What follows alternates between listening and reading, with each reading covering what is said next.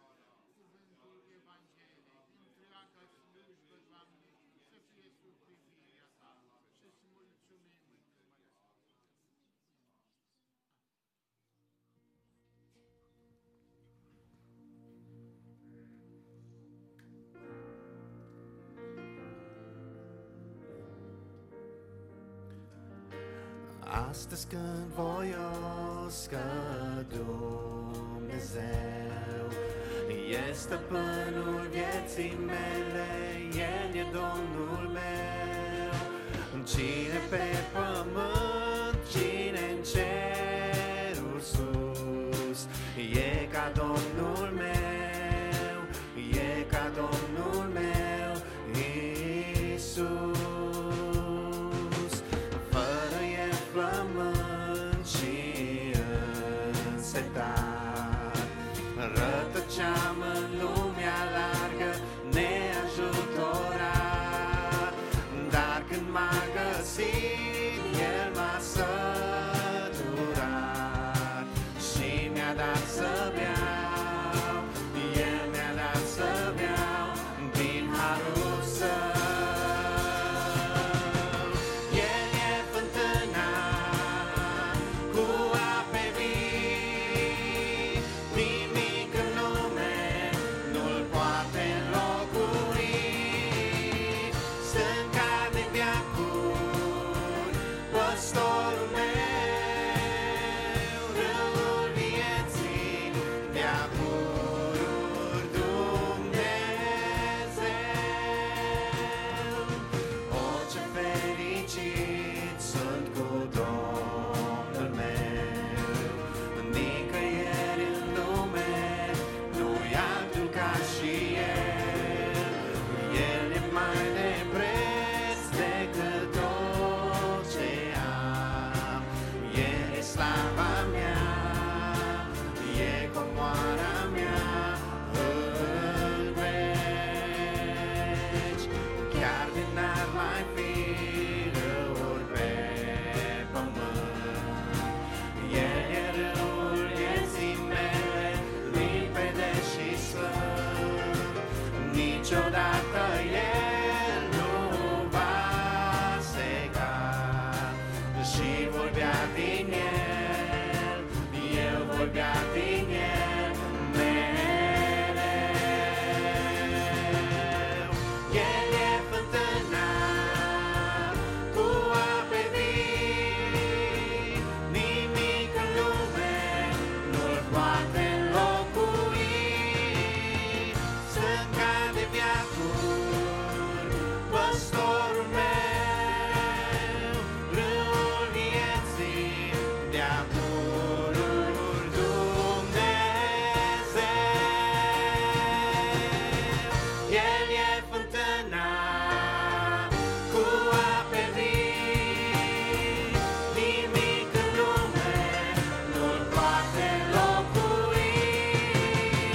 Stânca de veacuri, păstorul meu, râul vieții, de-a pururi Dumnezeu.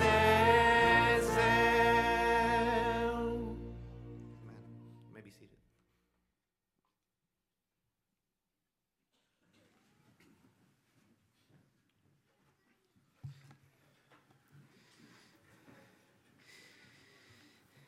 Ephesians chapter 1, verses 12 through 15, NLT. God's purpose was that we, the Jews, who were the first to trust in Christ, would bring praise and glory to God. And now you Gentiles, that's us, have also heard the truth and God's good news that God saves you. And when you believe in Christ, he identifies you as his own by giving you the Holy Spirit, whom he promised long ago. The Spirit is God's guarantee that he will give us the inheritance he promised, and that he has purchased us to be his own people. He did this so we would praise and glorify him. Amen. He gave us his Holy Spirit as a promise and as a guarantee that we are going to receive his inheritance. And the last part says he did this so we would praise and glorify him. We would praise and glorify him. That's the part that I want to focus on this morning. Praising and glorifying him. Are we praising him and are we glorifying him? Fair question, simple question. Practical terms. Are we praising him when we're singing? Or are we just moving our lips to go with the flow? Are we praising him when we're at practice for music? Are we praising him when we're together in different instances? Are we praising him in our lives? Are we praising him at work? Are we really displaying who God is in what we do every day at work? With a lot of you, with some of you, I really don't know the percentage here and there, but some of us we work in the medical field, and you're still seeing people every single day. The people that are teachers, you still see your students via Zoom, other visual, you get it. We're still interacting with people. What we're going through doesn't not interact with people. We're still interacting with people, whether it's over phone calls, whether it's meetings, whether it's in person. Of course, we can't really display ourselves very well with masks on our face, but we're still communicating with people every day. Are we displaying God's glory? Are we praising him, and are we glorifying him through those things? There's been a recent question brought up, and it's a common question. The core of it we'll touch up. Here was the question. If I listen to music that isn't really godly, is that okay? If I listen to music that isn't really godly, is that okay? If I listen to music that has no words, just rhythm, but it doesn't mean anything, I just like it, is that okay? That was the question that was brought up, and the core of it is it bringing glory to God or not? The core question is, how far can I get on that line before I consider it a praise or not praise? How close can I get to the line of sin? How close can I tiptoe on that line and still call myself a Christian? The Bible teaches in Ephesians here to praise him and to glorify him because he gives us the Holy Spirit, and that's a guarantee of his inheritance, and we are to praise and glorify him. But the question comes up, how close can I get to that line so I can still receive the inheritance, but still live life the way I want to? It's not bad to listen to that. It's not bad to do that. But is it glorifying God? Years and years and years that I've been working with young people, that's always the main core of a lot of the questions. How close can I get to sin without crossing over the boundaries? And it's such a good question, because when you ask me that, I know where your heart's at. I know where your intentions are at. I can see your biblical life, and I know it's lacking.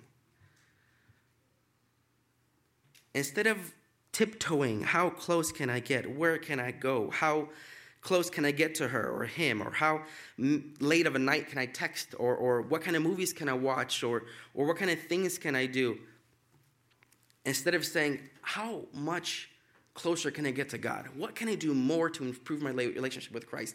What can I do more to be a better teacher? What can I do more to be a better student? What can I do more to be a better parent? What can I do more to be a better child? And that's a big, everyday battle that we all encounter, whether we admit it or not. We're always on that threshold. Either we're tiptoeing on sin, not sin, or we're trying to go towards one direction, and that's Christ's way, is what I'm hoping. There's no such thing as plateau. There's no such thing as the same. If anybody plays the stock market, day traders, penny savers, or penny traders, whatever they're called, I've only seen a handful of people do it. There's no such thing as a constant. It'll fluctuate within minutes. I had a friend when I first started this job that I just started, and he was huge in day trading. And he would show me his little computer thing on his iPad and show me how the stocks go up and down within seconds, and they're just bouncing and bouncing and bouncing and bouncing and bouncing. And he's, oh man, I lost this, or I did this, or I did that. And one day he's so focused on his computer, he couldn't even focus on trying to train me. By the end of the day, he was making $860. He goes, man, I went 97% on the stock and that and that. This is our life. There's no such thing as staying the same. How is your relationship with Christ? Is it growing? Is it declining? Because there's no such thing as staying the same. If you tell me, oh, it's okay, I know where the direction you're heading. If you're saying, man, I'm doing everything I can, I'm thriving to know God more, I want to do what I can. And let's not be superficial about it. I'm not saying read 16 chapters a day and spend 10 hours in prayer on your knees with your closets closed. I'm being real life. What can we do to get closer to God? What can we do to get closer in the direction that we need to get at? Instead of saying, how close can I get on that line of sin? How close can I get to the line of tiptoeing? Because you know what happens when you tiptoe? you start slipping over on the other side. You start slipping on the other side. You start slipping on the other side. I had a friend that was tiptoeing and didn't know if drinking was not good or drinking was good. A couple years later, I realized he was failing drug tests and couldn't get jobs. Well, how'd you get to that direction? Because your life was on the edge of tiptoeing, and you didn't know where you were at. And when you get on that slippery slope, you start slipping and you start falling and you start going in the opposite direction. There's no such thing as plateauing. That's my prayer and them for this morning. God, help us first realize where we are at. Help us see where are we in our relationship with you. Are we doing anything, Lord, to glorify you, to praise you? Or are we going the opposite direction? I want us to pray and say, God, help us. I don't care how spiritual you are. We all need extra godliness in our life, and we can all use more to get on the right direction, on the right path. Let's get on our knees and let's pray. God, help us get in your direction.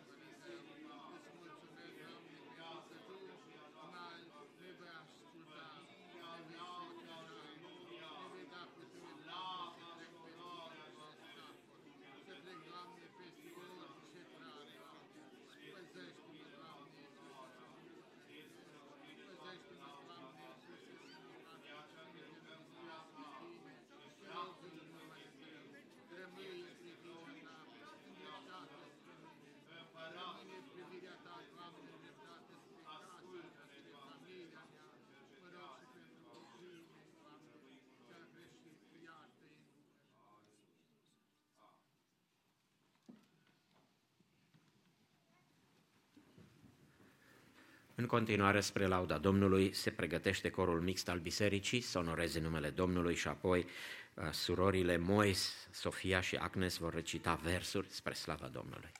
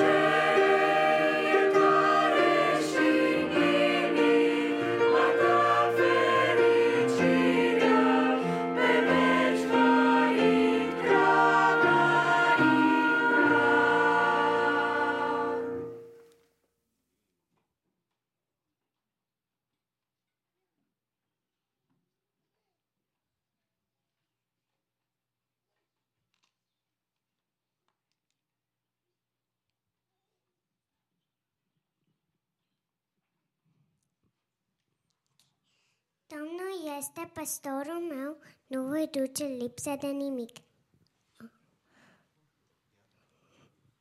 Ferice Domnul care nu se duce la aducerea, nu se oprește pe calea celor păcători și nu se așează pe scaunul celor păcăcoritor, ci găsește plăcerea în legea Domnului și zi și noapte. Meditează la legea lui. El este ca un pom sădit lângă niște izvoare de ape care stă rodul la vremea lui și alăgăle frunze nu se veștejesc. El prosperă în tot ceea ce face. Cei răi însă nu sunt așa, ci ei sunt ca pleava spulberată de vânt și de aceea cei răi nu pot sta în picioare la judecată și nici cei păcătoși în adunarea celor drepți. Deci Domnul cunoaște calea celor drepți, calea celor răi însă duce la pieire.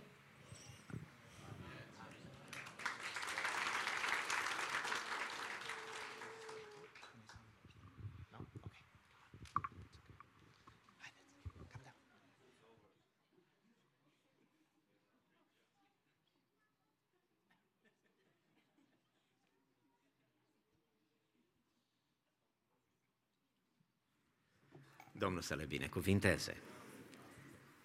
E mai greu la început, dar pe parcurs se vor obișnui. Lăudați să fie Domnul pentru toți care în această dimineață suntem în casa lui Dumnezeu. Ați ales cel mai bun loc unde să fiți astăzi și să vă bucurați. Doresc ca Domnul să ne binecuvinteze pe fiecare. Sper că fiecare ați avut un binecuvântat 4th of July, sărbătoarea care a trecut. V-ați putut bucura de independență, de libertatea care s-a câștigat în țara aceasta cu 244 de ani în urmă. Este un lucru minunat ca să fim liberi și să trăim într-o țară liberă, pentru care unii s-au jertfit.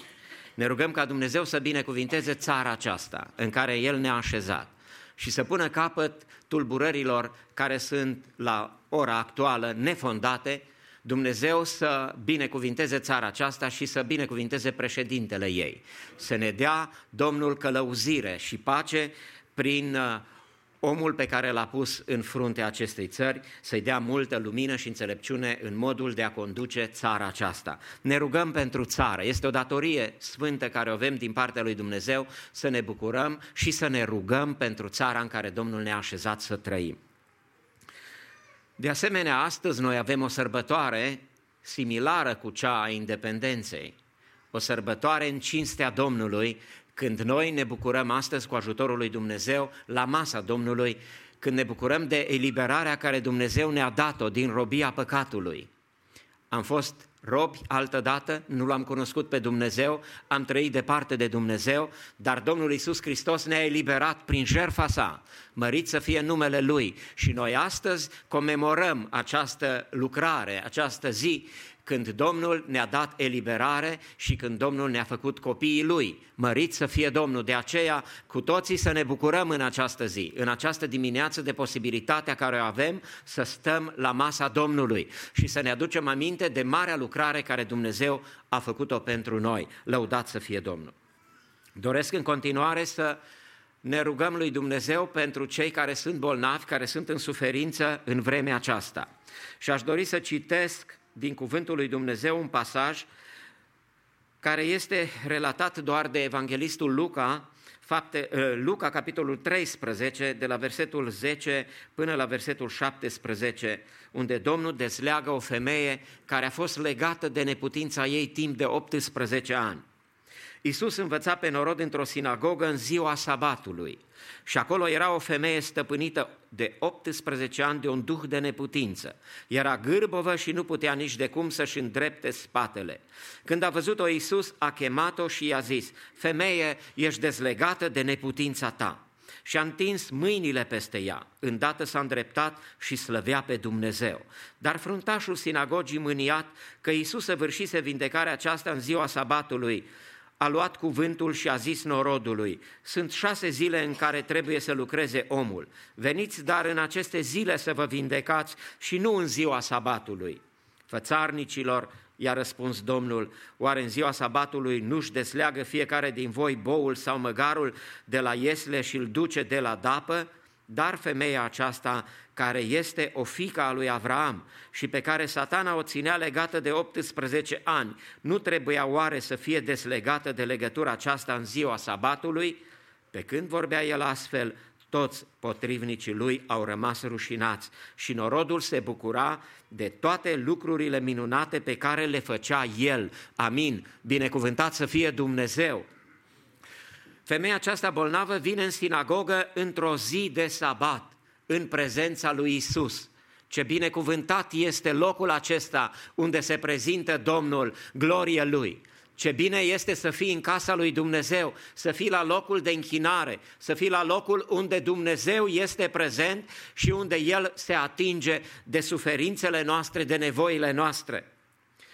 Iisus vede suferința acestei femei gârbove ca rezultat al lucrării lui Satan.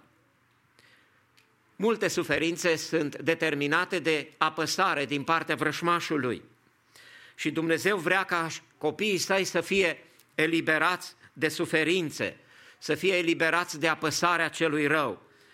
Iisus își întinde mâinile peste ea și o desleagă de neputința ei. Aceasta face ca femeia aceasta să-și îndrepte spatele, să fie vindecată și să-L slăvească pe Dumnezeu de vindecarea care Dumnezeu i-a dăruit-o. Mărit să fie Domnul! Toți acei care sunt vindecați de Domnul să strige lăudat să fie Domnul! Toți să-L slăvească pe Dumnezeu pentru minunile sale și pentru lucrările sale cele mari și minunate, binecuvântat să fie Domnul! Atitudinea fruntașului sinagogii a fost o atitudine condamnată de Domnul Iisus Hristos. El nu s-a bucurat de această vindecare, ci El i-a condamnat pe oameni și s-a adresat nu numai ei, ci întregului norod. Veniți și vă vindecați în 6 zile și nu în ziua sabatului, lucru cu care Domnul nu a fost de acord. Pentru Domnul, o persoană care nu este sensibilă la suferințele altora săvârșește un păcat. Așa cum spune și Iacov, cine știe să facă un bine și nu-l face, săvârșește un păcat. Dacă știi că cineva este bolnav, ai datoria sfântă să te rogi pentru el și ai datoria sfântă să apelezi la Dumnezeu, ca Dumnezeu să intervină și să-i ia neputința și să-i dea vindecare și să-i dea binecuvântare. Ucenicul Domnului trebuie să fie ca învățătorul lui, și anume să aibă să fie capabil să vadă și să audă geamătul celor suferinți și să aibă compasiune pentru cei care sunt în nevoie. Avem datoria să ne rugăm pentru toți aceia care sunt în nevoie, care trec prin suferințe, pentru că Dumnezeu vrea să avem o inimă care să se asemene cu inima sa, o inimă plină de dragoste și de compasiune, dorind din toată inima ca Dumnezeu să lucreze și Dumnezeu să vindece și să elibereze pe cei care au nevoie de Dumnezeu și de eliberarea sa. Binecuvântat să fie Domnul! Aș vrea să ne rugăm lui Dumnezeu în rugăciunea care urmează, pentru că numai El este Cel care îi dezleagă pe oameni și El este Cel care dă la o parte suferința și vindecă prin puterea sa miraculoasă, binecuvântat să fie Domnul, pe care dorim ca Dumnezeu să o pună în acțiune și de data aceasta în biserica sa, Dumnezeu să-i vindece pe cei ce sunt bolnavi aici și să-i vindece pe cei ce sunt în altă parte, poate departe de locul acesta, Dumnezeu să-și trimită cuvântul lui de vindecare, care are putere să ridice și să vindece pe cel bolnav. Dumnezeu să păzească biserica sa de boala aceasta care este în vremea aceasta de COVID-19, dar și de alte boli prin care oamenii sunt bolnavi și apăsați. Doresc ca Dumnezeu să aducă eliberare, Dumnezeu să vindece pe cei bolnavi și avem această datorie să ne rugăm, deci, pentru cei care suferă de pandemie, să-i păzească Domnul de această suferință și să le dea vindecare și Dumnezeu să vindece pe cei care au și alte boli de care sunt bolnavi în această vreme. Să ne rugăm și să mulțumim lui Dumnezeu pentru fratele Baros, care este în mijlocul nostru, căci Dumnezeu l-a l-a adus în mijlocul nostru în urma intervenției chirurgicale de care a avut parte. Dumnezeu să-l binecuvinteze. Și ne rugăm pentru cei care sunt în continuare bolnavi. Pentru fratele Mihai Chiriac, care nu este în mijlocul nostru, Dumnezeu să-l tămăduiască acolo unde el se găsește acasă. Ne rugăm pentru toți frații care sunt în vârstă și care n-au putut veni la casa lui Dumnezeu datorită bolilor și neputințelor fizice. Domnul să le poarte de grijă, Domnul să se atingă de ei, de suferința lor.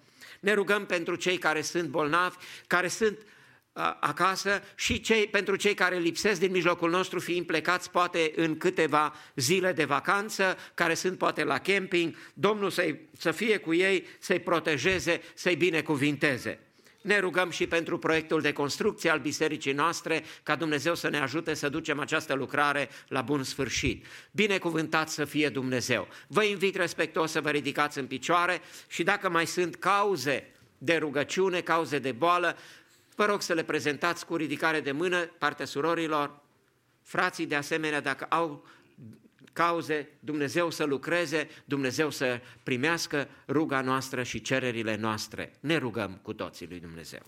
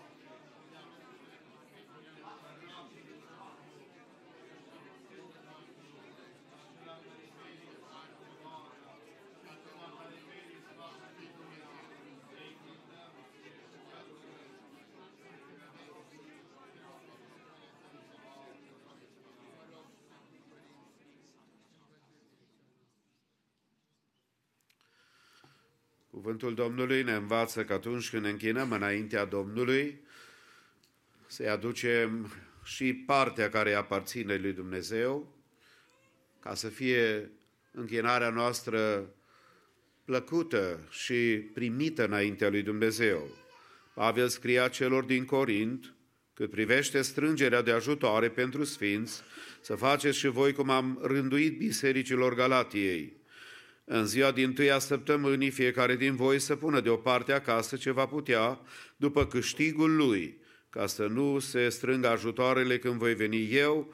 Și el continuă cu învățăturile pe care le dădea celor din Corint. În cuvântul pe care îl are apostolul Pavel, ne învață că fiecare, după câștigul și binecuvântarea care am primit-o de la Domnul, avem responsabilitatea și privilegiul să ne închinăm înaintea lui Dumnezeu cu darurile noastre de bunăvoie, onorând numele Domnului. Și de fiecare dată când ne adunăm în numele Domnului facem lucrul acesta, dar în mod special acum când suntem la părtășia de la cina Domnului, vrem să ne aducem aminte de aceste adevăruri, să nu uităm că Biserica Maranata, deși trecem prin perioada care trec toate bisericile, suntem implicați în misiune, suntem implicați în proiecte, suntem la dispoziția lui Dumnezeu și am vrea ca Domnul să primească închinarea noastră și El să ne binecuvinteze. În timpul unei cântări comune vom face lucrul acesta, după colectă vom avea un duet prin fratele Adi și Ștefania Ana, pe care dorim ca Domnul să-i binecuvinteze. În timpul cântării, frații responsabili cu corecta, îi rugăm să ne ajute. Vă rog să ocupați locurile.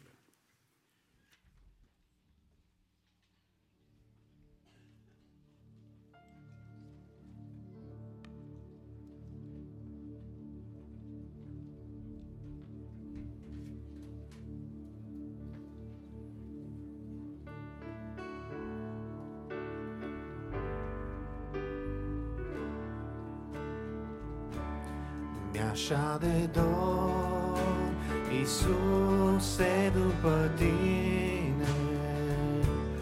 Mi-așa de dor să simt prezența Ta. Mi-așa de dor ca Tu în rugăciune să vii să-mi ștergi, Iisuse, lacrima. Mi-atât de dor, Iisuse, după Tine.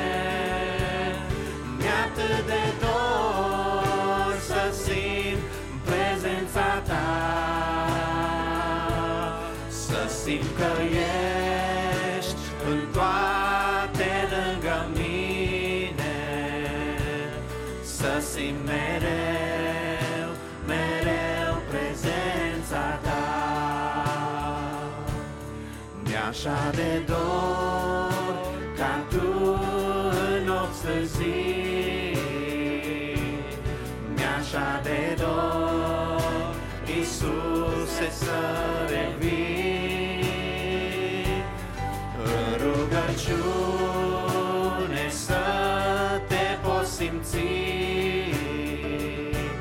și lacrimi multe să-ți pot oferi. Mi-atât de dor, Iisuse, după Tine.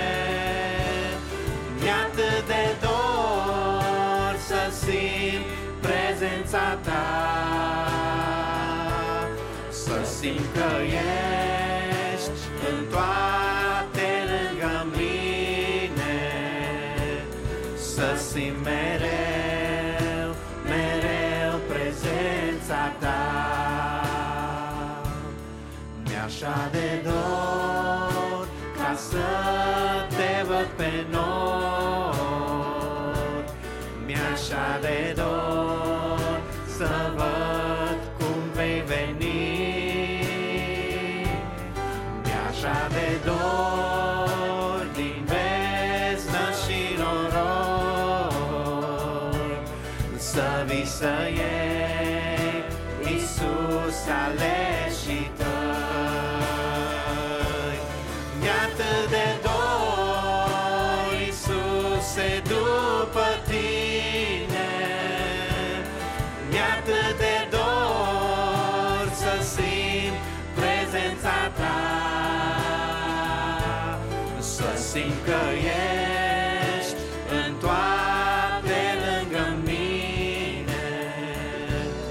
să simt mereu, mereu prezența ta. Să ne deschidem inima să cântăm.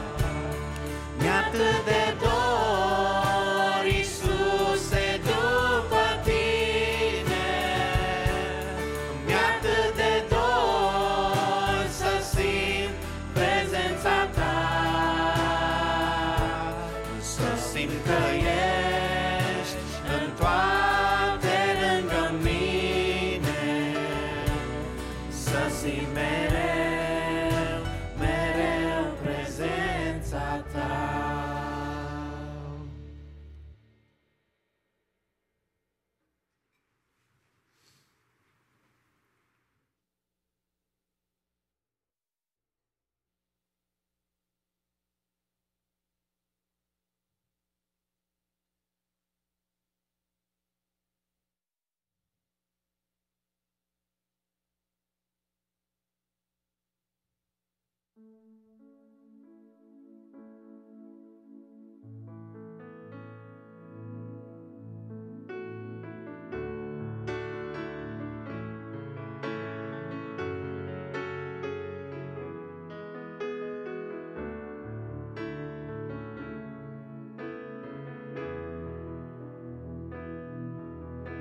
Iisus, cu slavă îmbrăcat.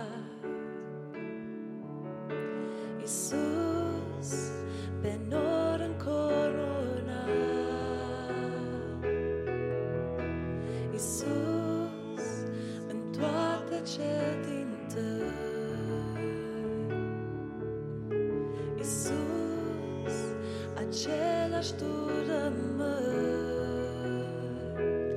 Iisus, ești Domnul domnilor, Iisus al nostru Salvator, Iisus fii în veci glorificat.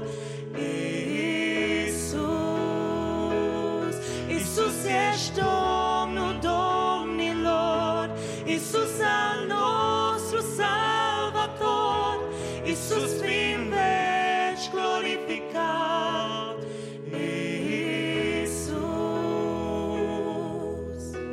Iisus, cerul ai lăsat.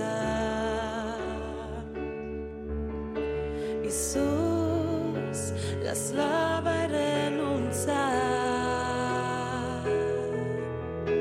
Iisus, la lume ai venit. Iisus, de toți disprețuit. Iisus, ești Domnul domnilor, Iisus al nostru Salvator, Iisus fii în veci glorificat. Iisus, Iisus, ești Domnul domnilor, Iisus al nostru Salvator, Iisus fii în veci glorificat.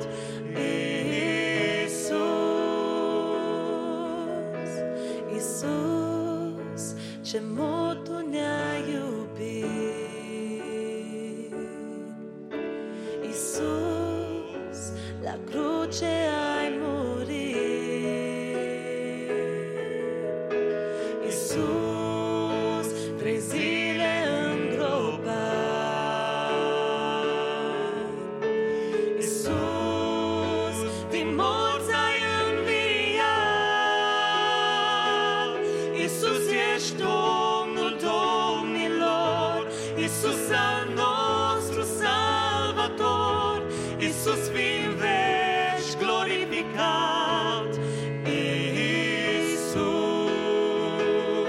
Iisus, ești Domnul domnilor, Iisus al nostru Salvator, Iisus fii în veci glorificat. Iisus, în numele lui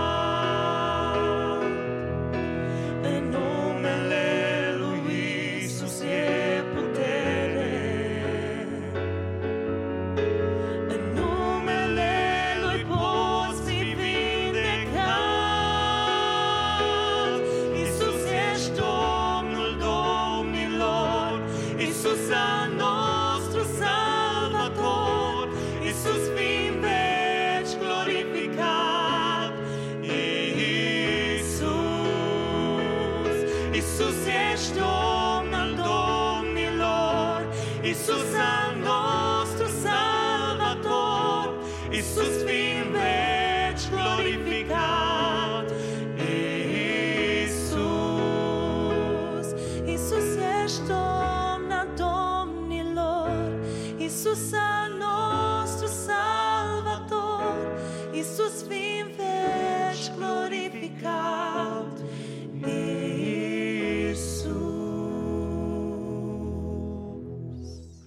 Amin.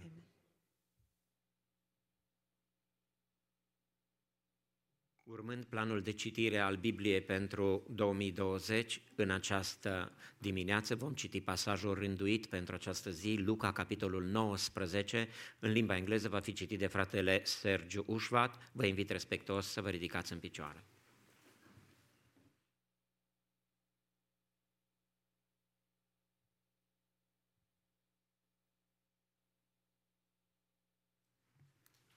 Luke chapter 19 in the ESV. He entered Jericho and was passing through, and behold, there was a man named Zacchaeus. He was a chief tax collector and was rich, and he was seeking to see who Jesus was. But on account of the crowd, he could not, because he was small in stature. So he ran on ahead and climbed up into a sycamore tree to see him, for he was about to pass that way. And when Jesus came to the place, he looked up and said to him, Zacchaeus, hurry and come down, for I must stay at your house today. So he hurried and came down and received him joyfully. And when they saw it, they all grumbled. He has gone to be the guest of a man who is a sinner? And Zacchaeus stood and said to the Lord, Behold, Lord, the half of my goods I give to the poor. And if I have defrauded anyone of anything, I restore it fourfold. And Jesus said to him, Today salvation has come to this house, since he also is a son of Abraham. For the Son of Man came to seek and to save the lost. As they heard these things, he proceeded to tell a parable, because he was near to Jerusalem, and because they supposed that the kingdom of God was to appear immediately. He said, therefore, a nobleman went into a far country to receive for himself a kingdom, and then return. Calling 10 of his servants, he gave them 10 minas, and said to them, Engage in business until I come. But his citizens hated him, and sent a delegation after him, saying, We do not want this man to reign over us. But when he returned, having received the kingdom, he ordered these servants to whom he had given the money to be called to him, that he might know what they had gained by doing business.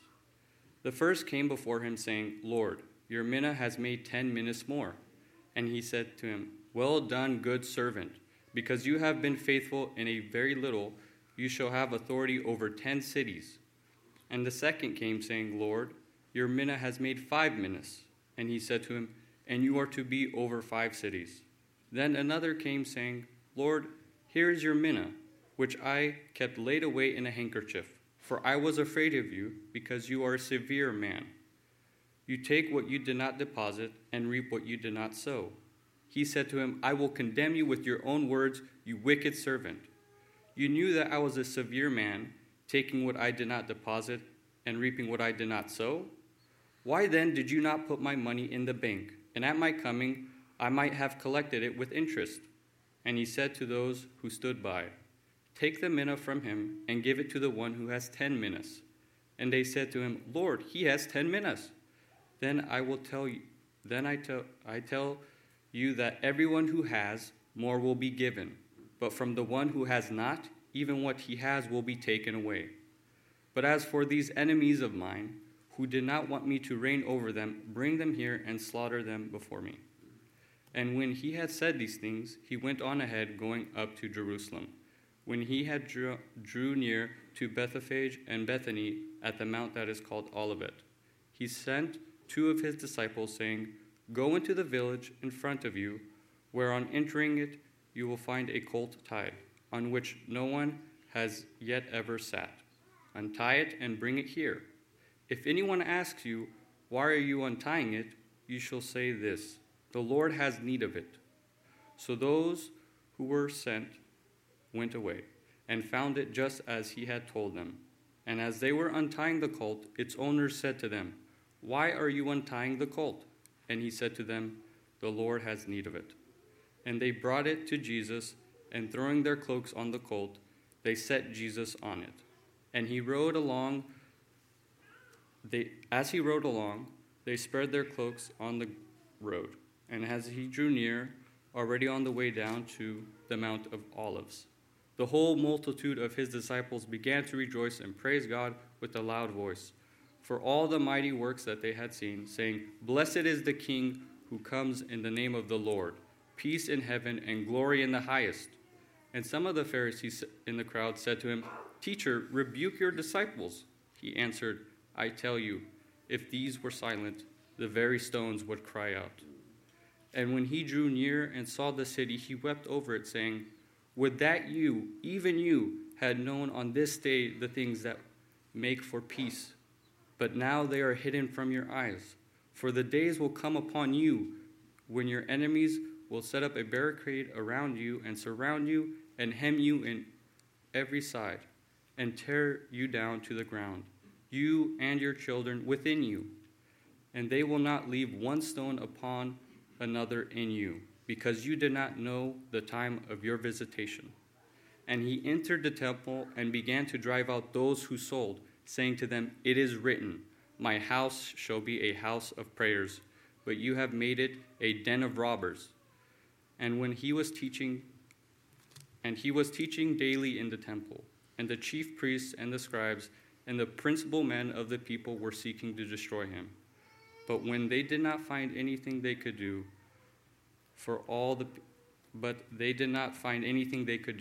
for the people were hanging on his words.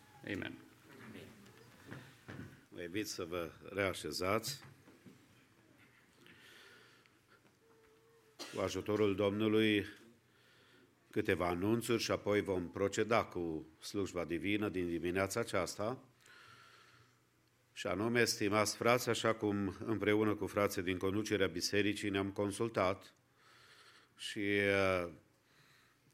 ne-am hotărât ca împreună să revenim la programele obișnuite ale bisericii, mai precis, să avem slujbă divină și după masă de la ora 6, considerând că am avut o perioadă destul de lungă de pauză, când obligați n-am putut să venim la biserică, vrem să ne revenim la ceea ce se poate numi normal, spiritual vorbind, așa că, începând cu luna aceasta, dorim să vă anunțăm că vom avea slujbe divine și după masă de la ora 6. Aș vrea să anunț și pe părinți, și pe cei care sunt prezenți, și pe cei care poate nu sunt prezenți, că după masă corul de copii este programat să cânte, așa că vă rugăm să țineți cont de programarea aceasta. Cât privește săptămâna în care am intrat, miercuri seara, avem închinare înaintea Domnului la ora 7 după masă aici în biserică. Paralel cu întâlnirea din biserică avem de asemenea repetițiile corului de tineri și a corului de copii. So, kids choir and youth choir will have rehearsal every Wednesday beginning with 7 p.m. Și apoi, cu ajutorul Domnului, duminica viitoare, slujbe divine, dimineața de la ora 10 și după masa de la ora 6. Deși e a doua zi după Ziua Independenței, vă doresc tuturor Dumnezeu să ne dea libertate și independență de toată puterea păcatului. Și Dumnezeu să vă binecuvinteze casele și familiile. Pentru unii dintre noi, ziua aceasta, când ne aducem aminte de independență, ne aducem aminte de oameni care s-au jertfit, care au prețuit viața celor care erau în jurul lor și viața familiilor lor mai mult decât chiar pe a lor însuși, și au stat la dispoziția Domnului și au luptat pentru binele nostru. Poate că dacă sunt frați și surori care au pe unii dragi implicați în acest domeniu de slujire a țării noastre, Dumnezeu să-i binecuvinteze. Și apoi, de asemenea, să nu uităm să ne rugăm, așa cum am făcut-o și în continuare, pentru toate tulburările sociale care au loc. Ne rugăm Domnului pentru cei care sunt afectați de COVID-19 și mai presus Dumnezeu în perioada aceasta să ne învețe să-i alegem voia Lui. În cele ce urmează, deci, corul mixt va lăuda numele Domnului și apoi worship team de asemenea ne va conduce tot în închinare.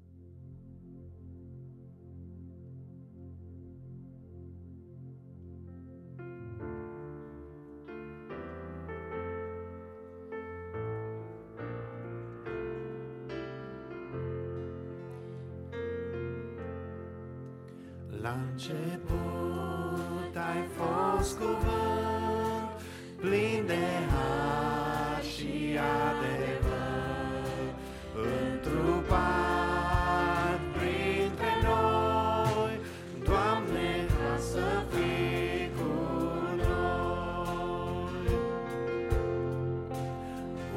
Umilit și smerit și de toți batjocorit, un exemplu Tu ai fost, Iisuse, Tu ne-ai dat un rost.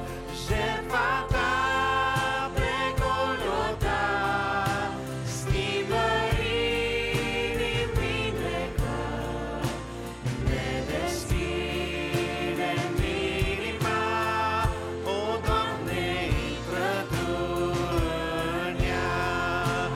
Jertfa Ta pe Golgota schimbă inimi vindecări, ne deschide-mi inima, o Doamne, intră Tu în ea. Ne sfătuiești și ne înveți, Doamne, fiindcă ne iubești, să împlinim cuvântul Tău, de el să nu ne depărtăm. Ești candelă pe calea mea, lumină în noaptea grea, untul tare în nevoi, întotdeauna ești cu noi. Jertfa Ta pe Golgota schimbă inimi vindecări, ne deschide-mi inima, o Doamne, intră Tu în ea. Jertfa Ta pe Golgota schimbă inimi vindecări, ne deschide-mi inima, o Doamne, intră Tu în ea.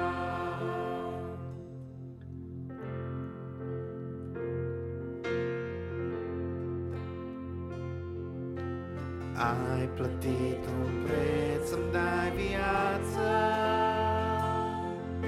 să trăiesc prin har azi mântuit. N-am cuvinte, Doamne, să pot spune cât de drag îmi ești și-s fericit. Numele mi-ai scris în cartea vieții,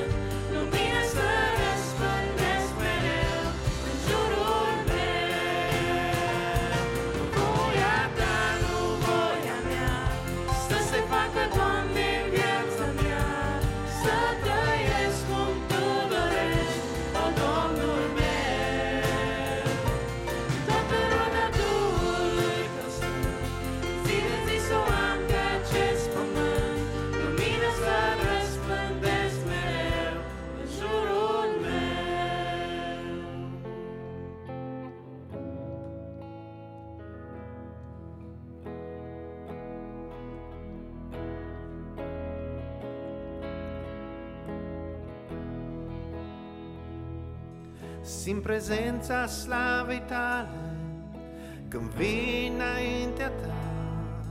Cerul se coboară în mine, parcă simt suflarea ta.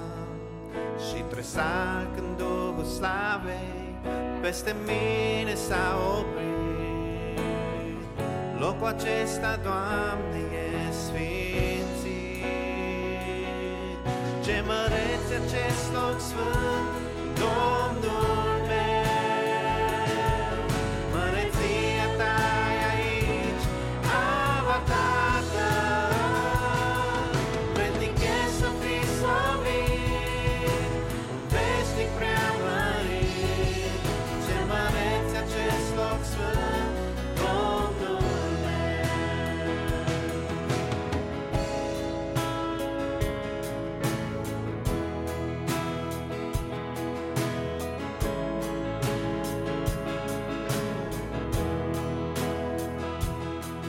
Lord, we come into your presence, past the gates of praise, into your sanctuary. Now we're standing face to face. Lord, we look upon your countenance and see the fullness of your grace. We can only bow down and say, you are awesome in this place, mighty God. You are awesome in this place, Abba Father. You are worthy of all praise. To you my life I raise. You are awesome in this place, mighty God. You are awesome in this place, mighty God. You are awesome in this place, Abba Father. You are worthy of all praise. To you my life I raise. You are awesome in this place, mighty God.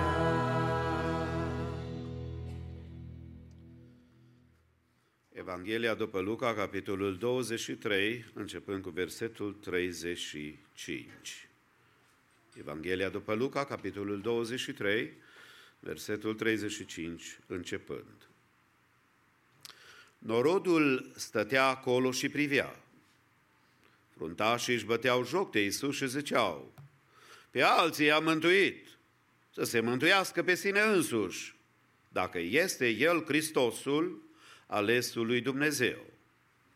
Ostașii de asemenea își băteau joc de El, se apropiau, îi dădeau oțet și îi ziceau, dacă ești împăratul iudeilor, mântuiește-te pe tine însuți.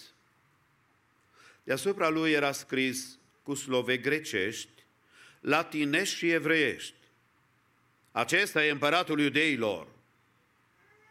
Unul din tâlharii răstigniți îl batjocorea și zicea, nu ești tu Hristosul? Mântuiește-te pe tine însuți și mântuiește-ne și pe noi. Dar celălalt l-a înfruntat și i-a zis, nu te temi tu de Dumnezeu, tu care ești sub aceeași osândă. Pentru noi este drept că își primim răsplata cuvenită pentru fără de legile noastre. Dar omul acesta n-a făcut niciun rău. Și a zis lui Iisus, Doamne, adu-ți aminte de mine când vei veni în împărăția ta. Iisus i-a răspuns, adevărat îți spun că astăzi vei fi cu mine în rai. Amin. Haideți să ocupăm locurile.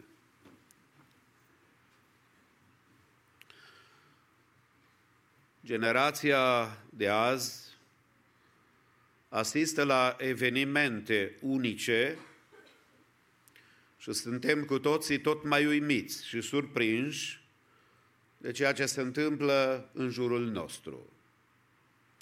Step by step, puțin câte puțin, toate lucrurile în societatea și în lumea în care noi trăim se schimbă. Crește tot mai mult sentimentul de instabilitate și nesiguranță. De aceea, Hristos Domnul, pentru vremuri ca acestea, ne-a avertizat și ne-a spus că vremurile sfârșitului vor fi deosebite. De asemenea, apostolul chemat pentru neamuri, apostolul Pavel, scria lui Timotei, probabil văzându-i starea de îngrijorare, situația inimii lui tulburate, în 2 Timotei, capitolul 1 și versetul 7, căci Dumnezeu nu ne-a dat un duh de frică, ci de putere, de dragoste și de chibzuință. Să nu-ți fie rușine, dar de mărturisirea Domnului nostru, nici de mine, întemnițatul lui, ci suferă împreună cu Evanghelia prin puterea lui Dumnezeu. Evenimentele din ultima perioadă ne reamintesc de vulnerabilitatea vieții umane, adică cât de trecători suntem. Cu toate că Biblia a anticipat să ajungem la acest fel de evenimente, parcă nicio generație n-a fost pregătită să se confrunte și să aștepte ca realitatea să devină reală în viața și în perioada vieții lor. Toți au sperat că ele se vor întâmpla cu alții, dar nu cu ei și nici în vremea când ei vor trăi pe pământ. Însă realitatea ne obligă să acceptăm că boala, dacă vreți, COVID-19 a schimbat lumea și că viitorul nu o să mai fie ca până acum niciodată. Cu toate acestea, noi trebuie să ne punem încrederea în Dumnezeu și să zicem în toate Dumnezeu să fie binecuvântat. Cineva, sub inspirația Duhului Sfânt, scria următoarele gânduri care mi-au plăcut, care mi-au înviorat inima și sper să facă la fel și pentru tine. Stresul și frica sunt jumătate din boală. Optimismul și speranța sunt jumătate din medicament. Iar răbdarea este primul pas spre vindecare. Noi care suntem în casa Domnului în dimineața aceasta, suntem aici. Că trăim într-o lume care-i tulbure, dar am vrea ca vindecătorul și mântuitorul nostru să se ocupe și de inimile noastre. De aceea, cuvântul Domnului care l-am citit adineauri spune așa: când au ajuns la locul numit Căpățâna, l-au răstignit acolo pe el și pe făcătorii de rele, unul la dreapta și altul la stânga. Dacă vreți, stimații mei, noi suntem ca tâlharii cu păcate, cu fără de legi, cu o inimă și cu o viață față de care avem decizii de luat. Și așa cum cei doi, să zic, sau cei care au fost răstigniți din cei trei, cei doi au fost împărțiți în problema rezolvării păcatului lor. Așa s-ar putea să fie și situația noastră, a celor care suntem prezenți, a celor care poate ne ascultă și a lumii în care noi trăim.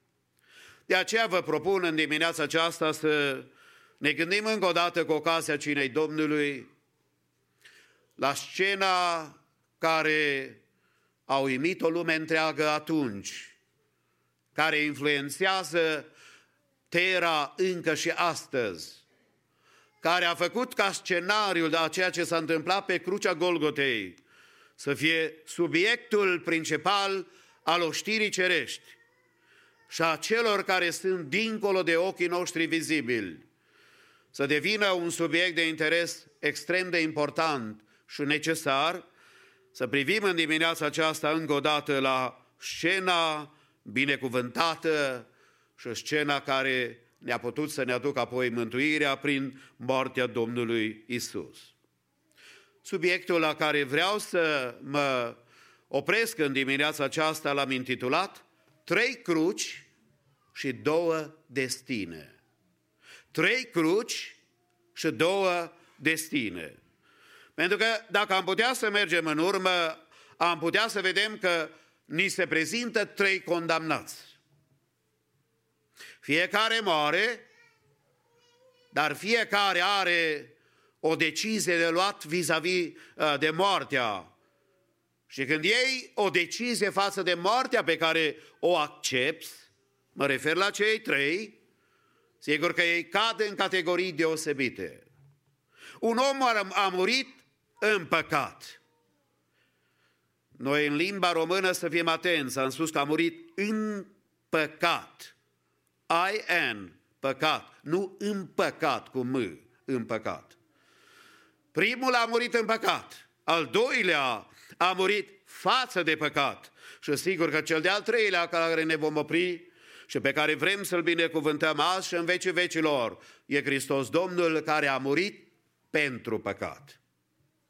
Haideți deci să ne oprim la fiecare dintre ei, la acel moment care și-a dat viața Domnul pentru noi și să ne oprim deci la subiectul 3 cruci și 2 destine.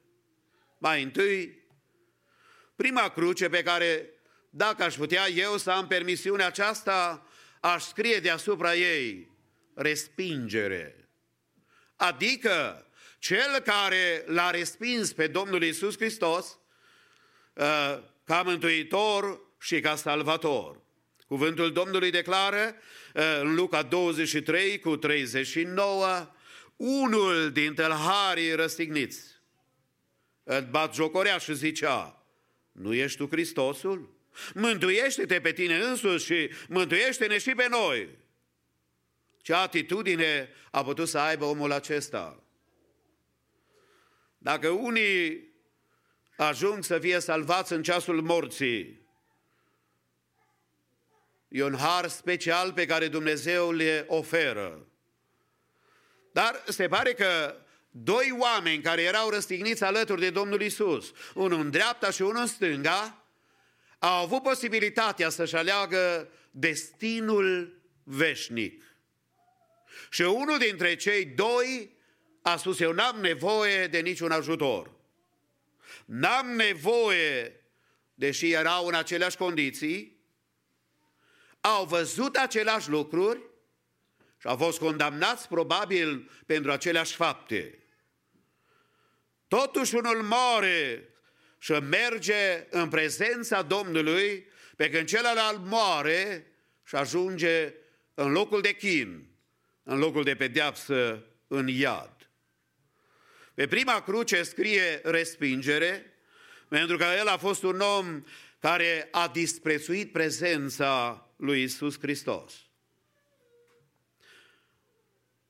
Aceasta a fost de asemenea și prin împlinirea profeției din cuvântul lui Dumnezeu din Isaia 53 și versetul 12. De aceea îi va da partea lui la un loc cu cei mari și va împărți prada cu cei puternici, pentru că s-a dat pe sine însuși la moarte și a fost pus în numărul celor fără de lege, pentru că a purtat păcatele multora și s-a rugat pentru cei vinovat. Omul acesta a disprețuit prezența și posibilitatea pe care i-a dat-o Dumnezeu. Doar 2 oameni din universul acesta au avut șansa să beneficieze de prezența Domnului la moartea lor.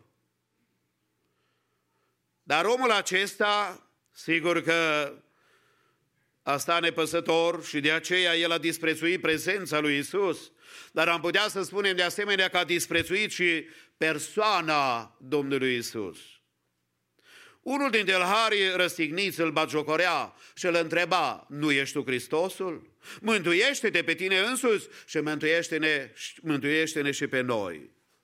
Oamenii de atunci batjocorau lucrurile sacre. Aș vrea să vă spun că societatea și ceea ce se întâmplă în lumea noastră are de-a face cu atitudinea aceasta de altă dată, doar revelată în vremurile în care noi trăim. Când oamenii vor să-și bată joc și să desprețuiască pe Domnul Iisus Hristos și persoana Lui. Noi care suntem în casa Domnului vrem să ne unim și să zicem binecuvântat să fie numele Domnului Iisus. Pentru că El este mântuirea noastră. A disprețuit omul acesta puterea lui Iisus Hristos de a interveni în aceste momente ale vieții Lui. Pentru că l-a întrebat, nu ești tu Hristosul? Mântuiește-te pe tine însuți și mântuiește-ne și pe noi. El a fost acela care a disprețuit și a stat departe de bunătatea lui Dumnezeu și de intervenția pe care Domnul a hotărât să o aibă în viața lui.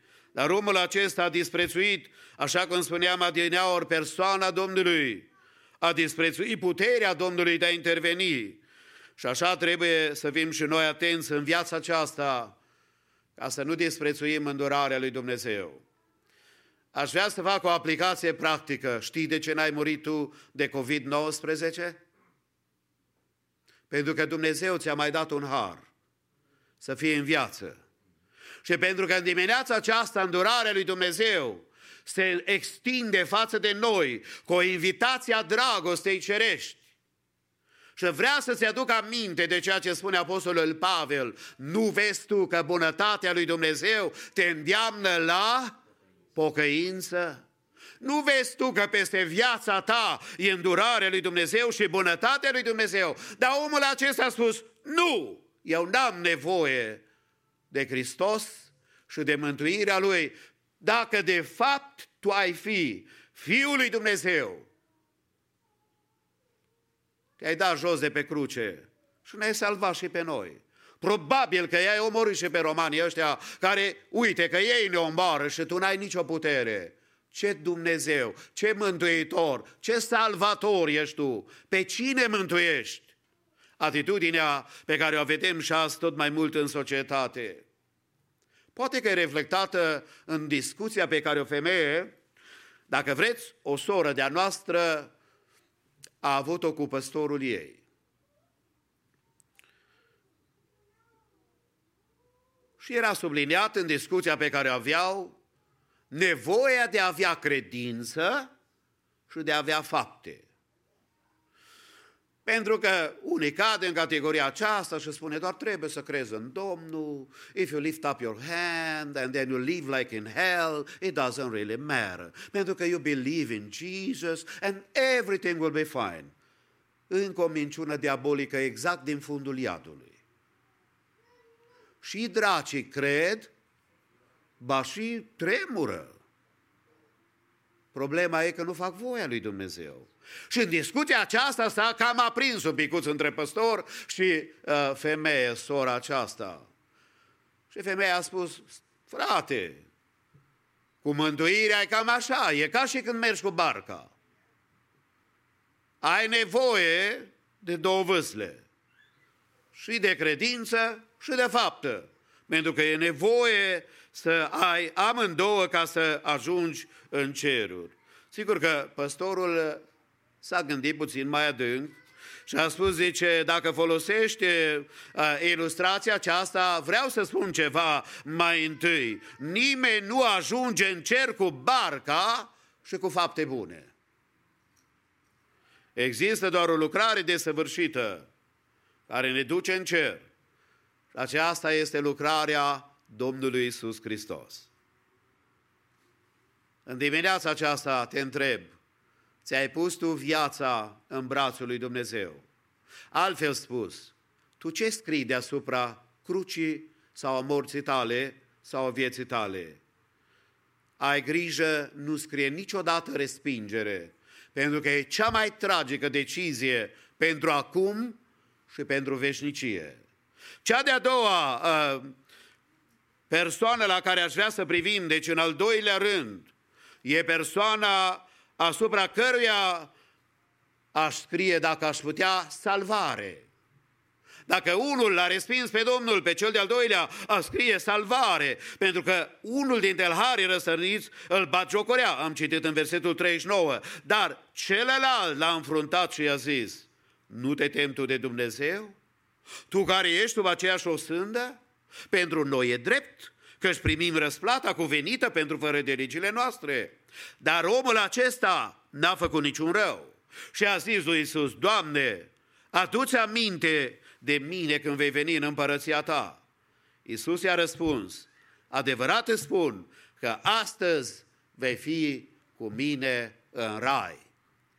De aceea, deasupra acestei cruci, putem să scriem salvare, mântuire, o viață binecuvântată în prezența Domnului, pentru că același lucru îl adeverește Ioan, că înscrie la Ioan la capitolul 1 și versetul 12, dar tuturor celor ce l-au primit, adică celor ce cred în numele Lui, le-a dat dreptul să se facă copii al lui Dumnezeu. Trebuie să dai crezare Domnului, să-i dai dreptate înțelepciunii lui Dumnezeu. Pentru că dacă ar fi fost altă metodă de salvare, sigur o găseau oamenii. Dar este una singură și acesta este prin Domnul Iisus Hristos. Omul acesta a început să creadă în Domnul Iisus Hristos. A început a privi spre Mântuitorul. Când celălalt a început să-l batjocorească, a început să analizeze viața Domnului Iisus, dacă îmi permiteți, și să privească atitudinile pe care le-a avut el. Cine s-a mai rugat pentru cei care îi răstigneau? Nimeni. Cine a auzit pe sutaș spunând, cu adevărat, omul acesta a fost Fiul lui Dumnezeu? Cine a binecuvântat și a avut o atitudine pe care a avut-o Fiul lui Dumnezeu? Absolut nimeni. De aceea am privit spre Mântuitorul omul acesta, pentru că în Isaia 53 cu versetul 5 arată cuvântul lui Dumnezeu atitudinea pe care o urma ca să o aibă cel care va muri pe cruce. Dar el era străpuns pentru păcatele noastre, zdrobit pentru fără de legile noastre. Pedeapsa care ne dă pacea a căzut peste el și prin rănile lui suntem tămăduiți. Și toți cei mântuiți să zicem, slăvit să fie numele lui. Pentru că aceasta este ce face el. De aceea a acceptat omul acesta și deasupra lui scria mântuire, că a început să privească la Mântuitorul. Și mi-a plăcut așa de mult și trebuie să împărtășesc și cu dumneavoastră poezia lui Costache Ioanid, când spunea el în versurile inspirate de Duhul Domnului. Nu noi suntem calea sfântă, calea care duce sus. Noi suntem doar călători, însă calea e Iisus. Nu e o formă adevărul, nici în litere nu-i pus. Adevărul e o ființă, adevărul e Iisus. Nu din lut se naște viața, viața fără de apus. Ce e lut, în lut se întoarce, însă viața e Iisus. Astfel, calea e pasul nostru, adevărul noi e pus. Viața sfântă-i viața noastră, dacă e în noi Iisus. Și în dimineața aceasta zic, Doamne, intră în orice inimă. Pentru că tâlharul a văzut acest mare adevăr, a început să privească la Mântuitorul și a început să asculte de sfaturile pe care le-a dat el. Pe alții a mântuit și pe sine nu se poate mântui și și-a dat seama că omul acesta are putere să mântuiască. A crezut în divinitatea Domnului Iisus. Doamne, adu-ți aminte de mine când vei veni în împărăția ta. A crezut în nevinovăția Domnului Iisus. Pentru noi, spunea el când îl confrunta pe colegul lui de tâlhării și de lucruri rele pentru care au fost condamnați. A spus, e drept că primim răsplata cuvenită pentru fără de legile noastre, dar omul acesta, privind spre Domnul Iisus, n-a făcut niciun rău. Lui Iuda i-a părut rău și a putut să declare: am vândut sânge nevinovat. Nu s-a întors cu adevărat apoi la Domnul. Pilat a mărturisit și a declarat: nu găsesc nicio vină în el. Iar soția lui Pilat i-a transmis mesajul: să n-ai nimic de a face cu neprihănitul acesta, căci azi am suferit mult în vis din pricina lui. Chiar pe cruce Domnul deschide ochii tâlharului să-i vadă nevinovăția. Și în dimineața aceasta sigur că se ridică întrebarea: tu ce vezi în Hristosul care se predică aici? Și Hristosul cu care începe Scriptura și se sfârșește, și cu cel care va fi judecătorul tuturor oamenilor, tu ce vezi în el? Ai grijă de ce voce asculți în lumea aceasta, ai grijă de cei care te învață la televizor sau în școli sau te învață în societate că El este doar unul ca noi. Trebuie să vedem împreună acea putere mântuitoare pe care Domnul o are, pe care tâlharul asupra căruia scrie salvare a văzut. El are putere să mântuiască. Credeți că dacă n-avea această încredințare, îl ruga pe Iisus să-și aducă aminte de el? Nici vorbă. Dar a avut încredere în loialitatea Domnului Iisus. Adică dacă El îi va promite ceva, El poate să împlinească. Doamne, adu-ți aminte de mine când vei veni în împărăția Ta. Fie aceasta și rugăciunea noastră. Doamne, adu-ți aminte și de noi.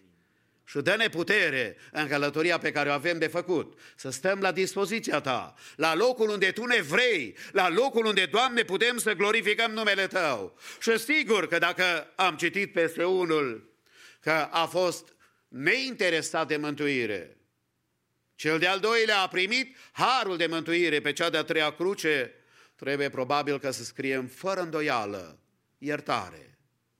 A mai murit unul care n-a fost tâlhar, n-a fost ucigaș, n-a fost un om care a făcut rele, din contră a făcut numai bine. Dacă un om a murit în păcat și și-a luat destinul a merge în iad, altul a murit față de păcat și a mântuit sufletul și a spus: Doamne, adu-ți aminte și de mine când vei veni în împărăția Ta. Sigur că el, cel de-al treilea, a murit pentru păcat. Pentru păcat. Pentru că el a fost profețit din Genesa, capitolul 3, când Domnul vorbește șarpelui și îi spune: vrășmășie voi pune între tine și sămânța femeii. Și îi spune: sămânța femeii îți va zdrobi capul și vei fi distrus. Și tu vei fi acela care vei pierde. Și iată că este momentul care ne aduce aminte de ce spunea apostolul Pavel la Efeseni, capitolul 1 și versetul 7. În El, adică în Hristos, avem răscumpărarea prin sângele Lui, iertare de păcate după bogățiile harului Său. Pentru că El care a murit pentru noi s-a ocupat de nevoia noastră cea mai mare. E adevărat că cei mai mulți câteodată căutăm așa ca oamenii de altă dată.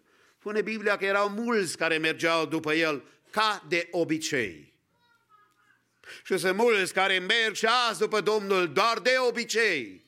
Dar noi avem nevoie să avem această încredințare că El ne-a mântuit, ne-a salvat. Și că El, așa cum spune 1 Petru, știți că nu cu lucruri peritoare, cu argint și cu aur ați fost răscumpărați din felul de șer de vețuire pe care îl moștenișără de la părinții voștri, ci continuă omului Dumnezeu, ci cu sângele scump a Mântuitorului și Salvatorului nostru. Nu există valută pământească care să echivaleze stropii de sânge a Hristosului nevinovat, care a murit în locul nostru. Și pentru tot ce a făcut pentru noi, zicem, lăudat să-i fie numele. Pentru că El s-a ocupat de viața noastră, s-a ocupat de nevoile noastre și spune Tit, capitolul 2 și versetul 14, El s-a dat pe sine însuși pentru noi, ca să ne răscumpere din orice fără de lege și să-și curățească un norod care să fie a Lui plin de râvnă pentru fapte bune. Ești tu curățit prin sângele Lui? E viața ta, mărturia sufletului tău că tu te-ai împăcat cu El și că ai această atitudine plină de râvnă pentru fapte bune? Pentru că un om al lui Dumnezeu care s-a întâlnit cu El, sigur că își va urma stăpânul. Spunea Domnul Iisus Hristos, Fiul omului n-a venit să îi se slujească, ci ca El să slujească și să-și dea viața răscumpărare pentru mulți. E baza mântuirii prin sângele Lui. Avem răscumpărarea și iertarea păcatelor. Preț care n-a putut să fie găsit de Dumnezeu în lumea aceasta. De aceea trebuie să vină Fiul Său. Preț care nu putea fi găsit până în ziua de azi, dacă ar fi așteptat ca oamenii să găsească o soluție. Dar Domnul este acela care s-a ocupat de viața noastră și s-a ocupat de nevoia noastră, să ne aducă binecuvântarea mântuirii și a unei relații sănătoase, binecuvântate. Și spunea Isaia în 43:25, Eu îți șterg fără de legile pentru mine și nu voi mai aduce aminte de păcatele tale. Primul motiv pentru care Dumnezeu te curățește și te spală prin sângele Fiului Său când vii la El, e pentru El, pentru că nu poți să ai relație cu El. Eu și tu, un păcătos, să avem relație cu un Dumnezeu care e preasfânt, nu se poate. Și peste noi a trebuit să vină sângele Domnului și să ne curățească, lăudat să-i fie numele. Pentru că prin El putem să avem și noi această posibilitate a mântuirii. Mă opresc în dimineața aceasta și vreau să te întreb, 3 cruci și 2 destine. 3 oameni care au murit. Unul a murit în păcat și s-a dus în iad. Unul a murit față de sine și a primit iertarea lui Dumnezeu. Și unul care a murit pentru noi. Ca noi, într-o dimineață ca aceasta, să putem să stăm în părtășia prezenței Domnului. Și ceea ce îi socotit de lume, o nebunie, propovăduirea crucii, pentru noi care suntem pe calea lui Dumnezeu, e puterea lui Dumnezeu. Și puterea Domnului să vină și peste viața ta. Și peste viața mea. Și peste noi în dimineața aceasta puterea lui Dumnezeu să rămână valabilă, pentru că El este acela care vrea să se ocupe de nevoile noastre și am vrea să venim înaintea Lui cu mulțumire în dimineața aceasta. Și pentru tot ce a făcut El în viața noastră aș vrea să zicem cu toții și din toată inima, lăudat să-i fie numele. Vrem să ne închinăm Domnului și să-i mulțumim de tot ce a făcut pentru noi. Și aș vrea să vă invit să ne ridicăm cu toți în picioare. Sigur că nu înainte.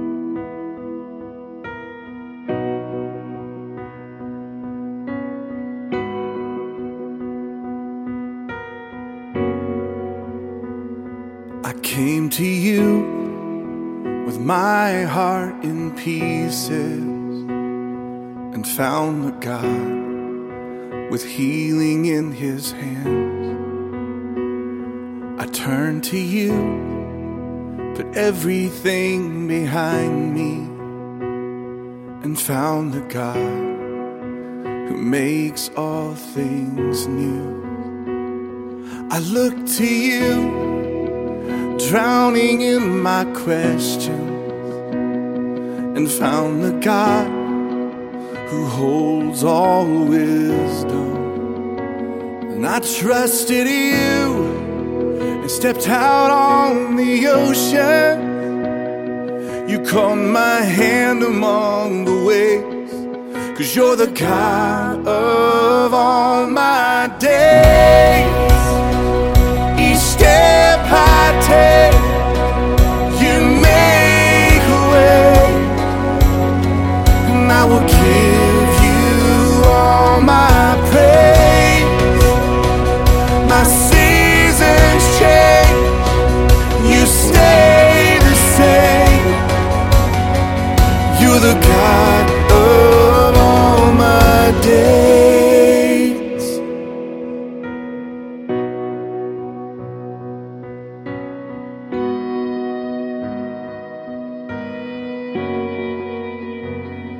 I ran from you and wandered in the shadows and found a God who relentlessly pursues.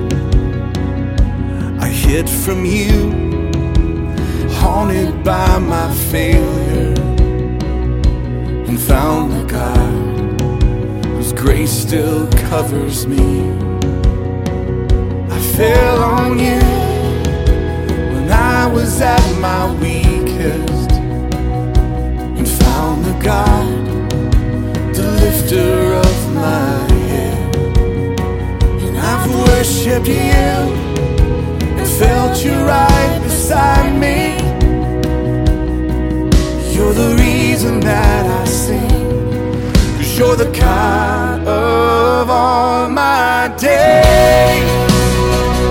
Each step I take, you make a way, and I will give you all my praise.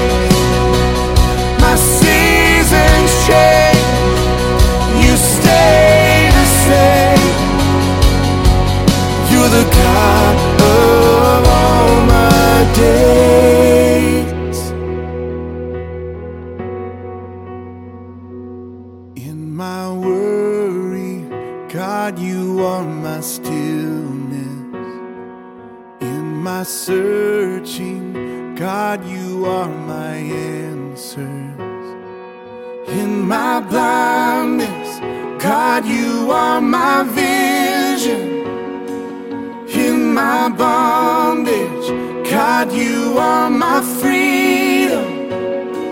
And in my weakness, God, you are my power. You're the reason that I sing, 'cause you're the God of all my days. Each step I take, you make a way, and I will give you all my praise. My seasons change, you stay the same. You're the God of all my days. In my blindness, God, you are my vision. And in my bondage, God, you are my freedom. All my days.